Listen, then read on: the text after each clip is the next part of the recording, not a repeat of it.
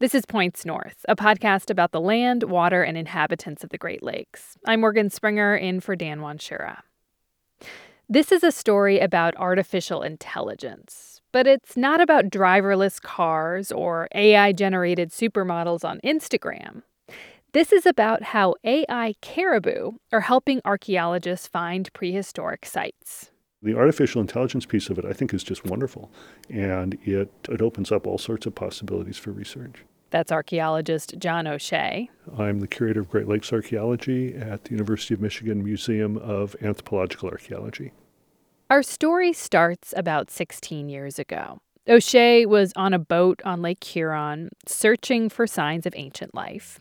He was using sonar to survey the lake bottom. Which meant driving a boat in very straight lines for hours and hours and hours in good weather and bad to build up a mosaic image of what the bottom looked like in an area. Then once you have that, you can look at that map and say, this might be something, this might be something. Eventually, O'Shea and his collaborator did find something. It was an ancient caribou hunting site, including this line of stones put there by hunters to guide caribou to a kill site. The site was on this underwater strip of land. It's called the Alpena Amberley Ridge, and it goes all the way from northern Michigan to southern Ontario. About 9,000 years ago, lake levels were lower, and this ridge was above water. It was a causeway where people and animals could move. Then the water levels rose, and the land bridge was submerged. Modern-day Lake Huron started taking shape.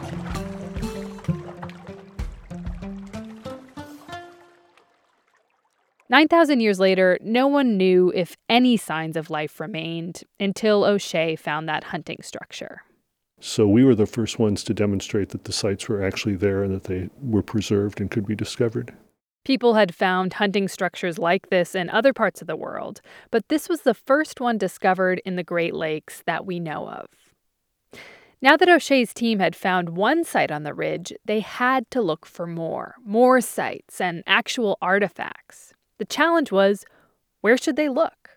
The land bridge is about 90 miles long. It's about 9 miles wide, and it's about 100 feet underwater. Underwater research is always like a needle in a haystack. So any clues you can get that help you narrow down and focus the kind of places you might look at is a real help to us. That's where artificial intelligence comes in. Bob Reynolds, Robert Gene Reynolds. I'm a professor of computer science here at Wayne State University. I'm specializing in the area of artificial intelligence. Bob is probably the premier person doing this kind of archaeological simulation on the planet. And I was particularly interested in the possibility of using artificial intelligence to model where the caribou would have migrated. And Bob immediately saw this. The idea was they'd create a computer simulation model of the land bridge, and hopefully it would help them predict where hunting sites might be. And so Reynolds and his students at Wayne State got to work. That's coming up after the break.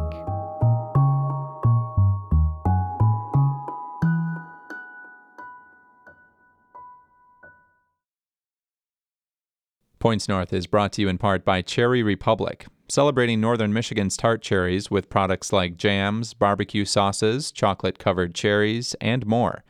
Online at cherryrepublic.com.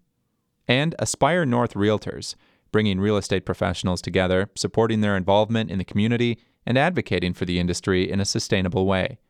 Online at aspirenorthrealtors.com. Bob Reynolds and his computer science students at Wayne State started with the bottom of Lake Huron. First, they create a computer model of the land bridge using its topography. Next, Reynolds says they simulate dumping water on top of the land. Because of the slopes, you could simulate the flow of the water, and so we were able to establish, marshes. Lakes and ponds form on the virtual land bridge, even a waterfall. Then biologists help them approximate the types of plants. And then what we had to do is to populate the landscape, and we did that developing a model of caribou. The idea was to design artificially intelligent caribou that would migrate across the landscape like ancient caribou. That would give them a sense of where hunters might have followed. So Reynolds and his students design a digital herd and then give them a whole bunch of instructions using computer algorithms. Instruction 1, walk.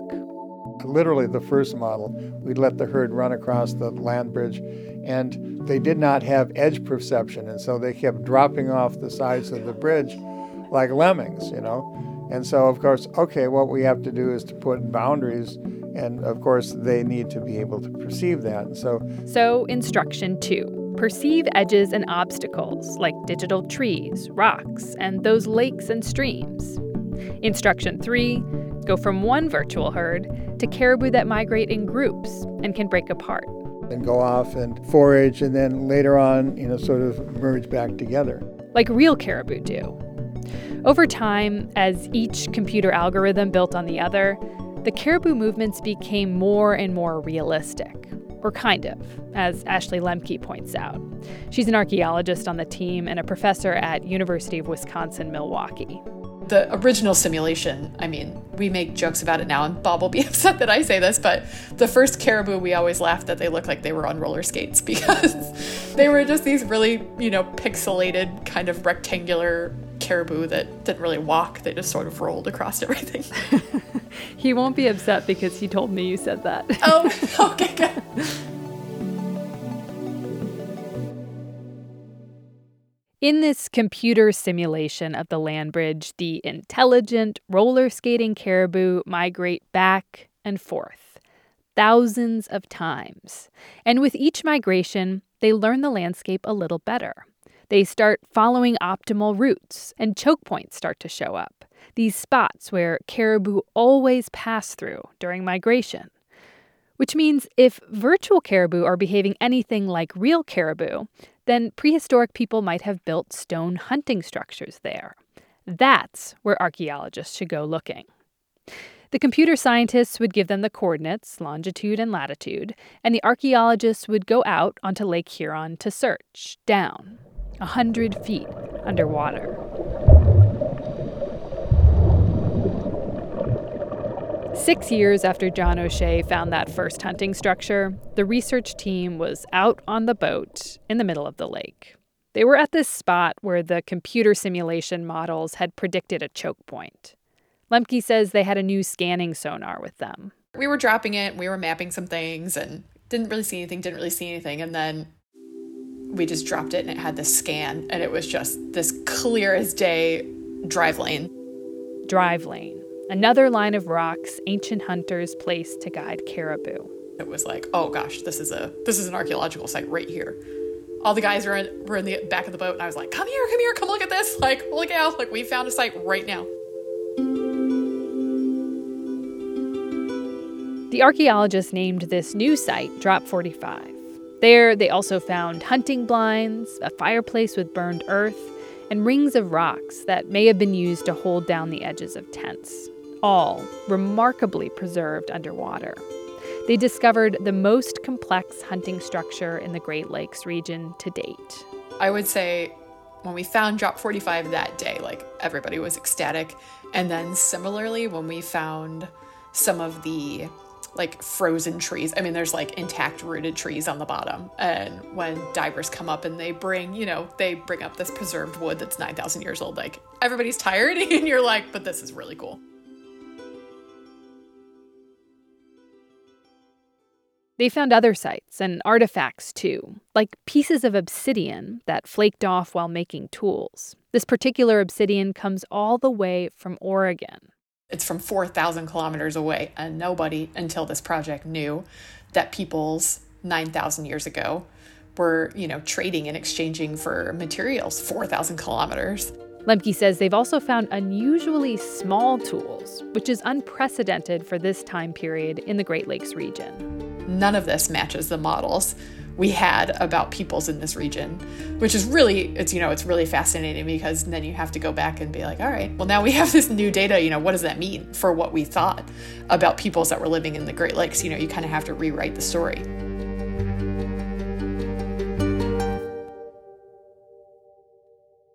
The archaeologists have spent a little over a decade now searching for ancient sites on the Alpena Amberley Ridge. We get asked as archaeologists, like, how'd you find a site? Or like, how did you know where to dig? And for me, I can be like, oh, well, like artificial intelligence told me, Lemke says the AI Caribou have definitely helped them find sites quicker. And that's huge, because even 10 or so years in, with the help of AI, they've only scratched the surface. There's an image that my colleagues love using in talks, and I've never used it because it makes me really depressed, but they have, it's a Google Earth image of Lake Huron, and then they have the little squares of our data of where we've looked, and you zoom out to all of Lake Huron, you're like, this has been 10 years and we only have these little areas that we've looked. So, and now, I'm... The scientists could have just continued on, trying to fill in more little squares on the Lake Huron map. But that's not how the story ends, because they decided to build a virtual reality of the land bridge so other people could experience it.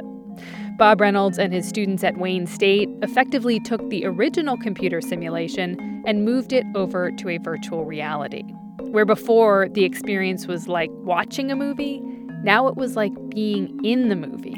And we can see the world as a caribou would see it. Okay. It keeps going down and is blurry. It's a little bit big. I'm in a conference room at Wayne State, and 4 computer science students are patiently helping me put on a VR headset. Chen Zhang is leading the demonstration. And if you don't know how to operate, I don't know how to operate. I've fine. never been in a virtual reality. Okay. But with help, I'm launched onto the land bridge. Oh, what? Yeah. Right. No. Yeah. Wow. There's actual terrain, like little divots. It's a sparse landscape, gray-brown, with tufts of plants you might see in a subarctic climate. That's what artifacts suggest the land bridge would have been back then. Oh, wow. This is incredible. I walk by a line of spruce trees. The trees have shadows. Yes. Yeah. That they do. Wow.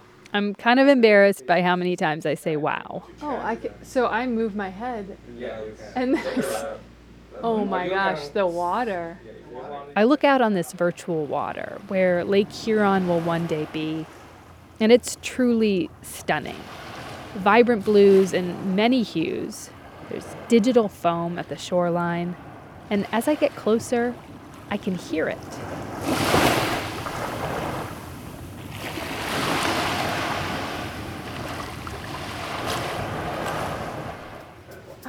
They're the caribou. Oh, they go down to eat? The caribou look good. They are definitely not roller skating, they're walking. And as I approach them, they know I'm in the way. They notice me and move away. The stone hunting structures are there too, and they're exact, 3-dimensional duplicates of the artifacts. This may be the closest I'll ever get to life 9,000 years ago. Which is truly incredible, but there is a catch. The computer scientists and the archaeologists sometimes have different ideas about how real and realistic this virtual reality should be.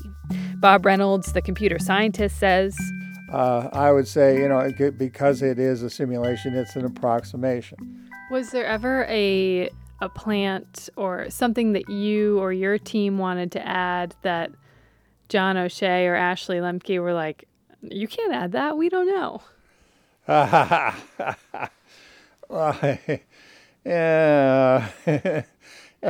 Yes, a couple of anecdotes. One of my students decided that we were going to put in a bow and arrow. There's no evidence that they had bows and arrows back then. And so I kept trying to tell them, no, we don't want bows and arrows in these people's hands. And they wanted to elaborate, what kind of bird song would there be?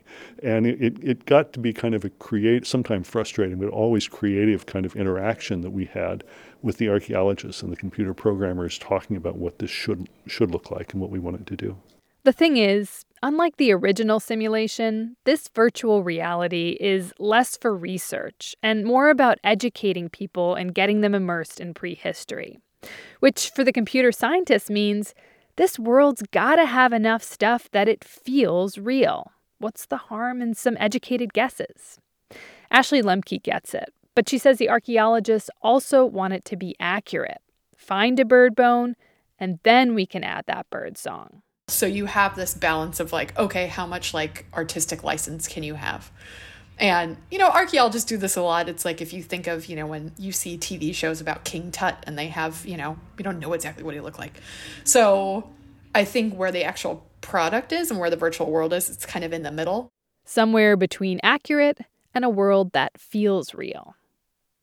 Bob Reynolds cares about accuracy, and he says he does tend to be careful about how much artistic license they take. We can recreate a past that never was there.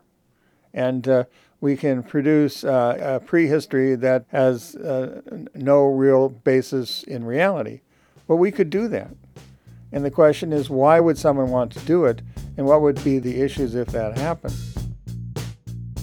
It would be a world where we can no longer tell what's real and what isn't. Did a campaign create that political ad, or did AI make it? Is that Jay-Z rapping in that song, or did AI generate his voice?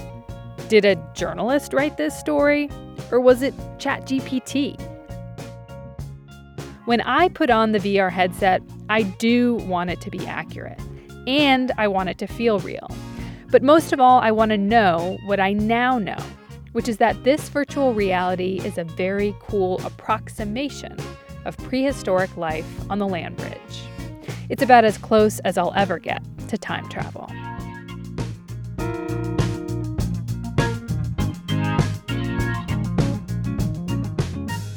This episode was written and produced by me, Morgan Springer, not AI, for the record. It was edited by Dan Wanshura, additional editing by Peter Payette, Michael Livingston, and Ellie Katz. Music by Blue Dot Sessions, Poddington Bear, and Nuisance. Sound effects from Freesound. Special thanks to Sarah Saad, Jesse Horton, Harman Singh, and Chen Chen Zhang. They're computer science students at Wayne State University.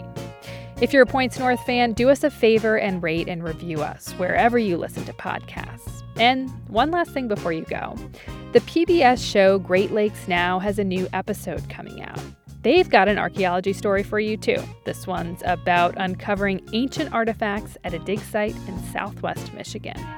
And they'll take an up-close look at power generation along the Niagara River. Learn more at greatlakesnow.org. All right, that's a wrap. Points North is a production of Interlochen Public Radio.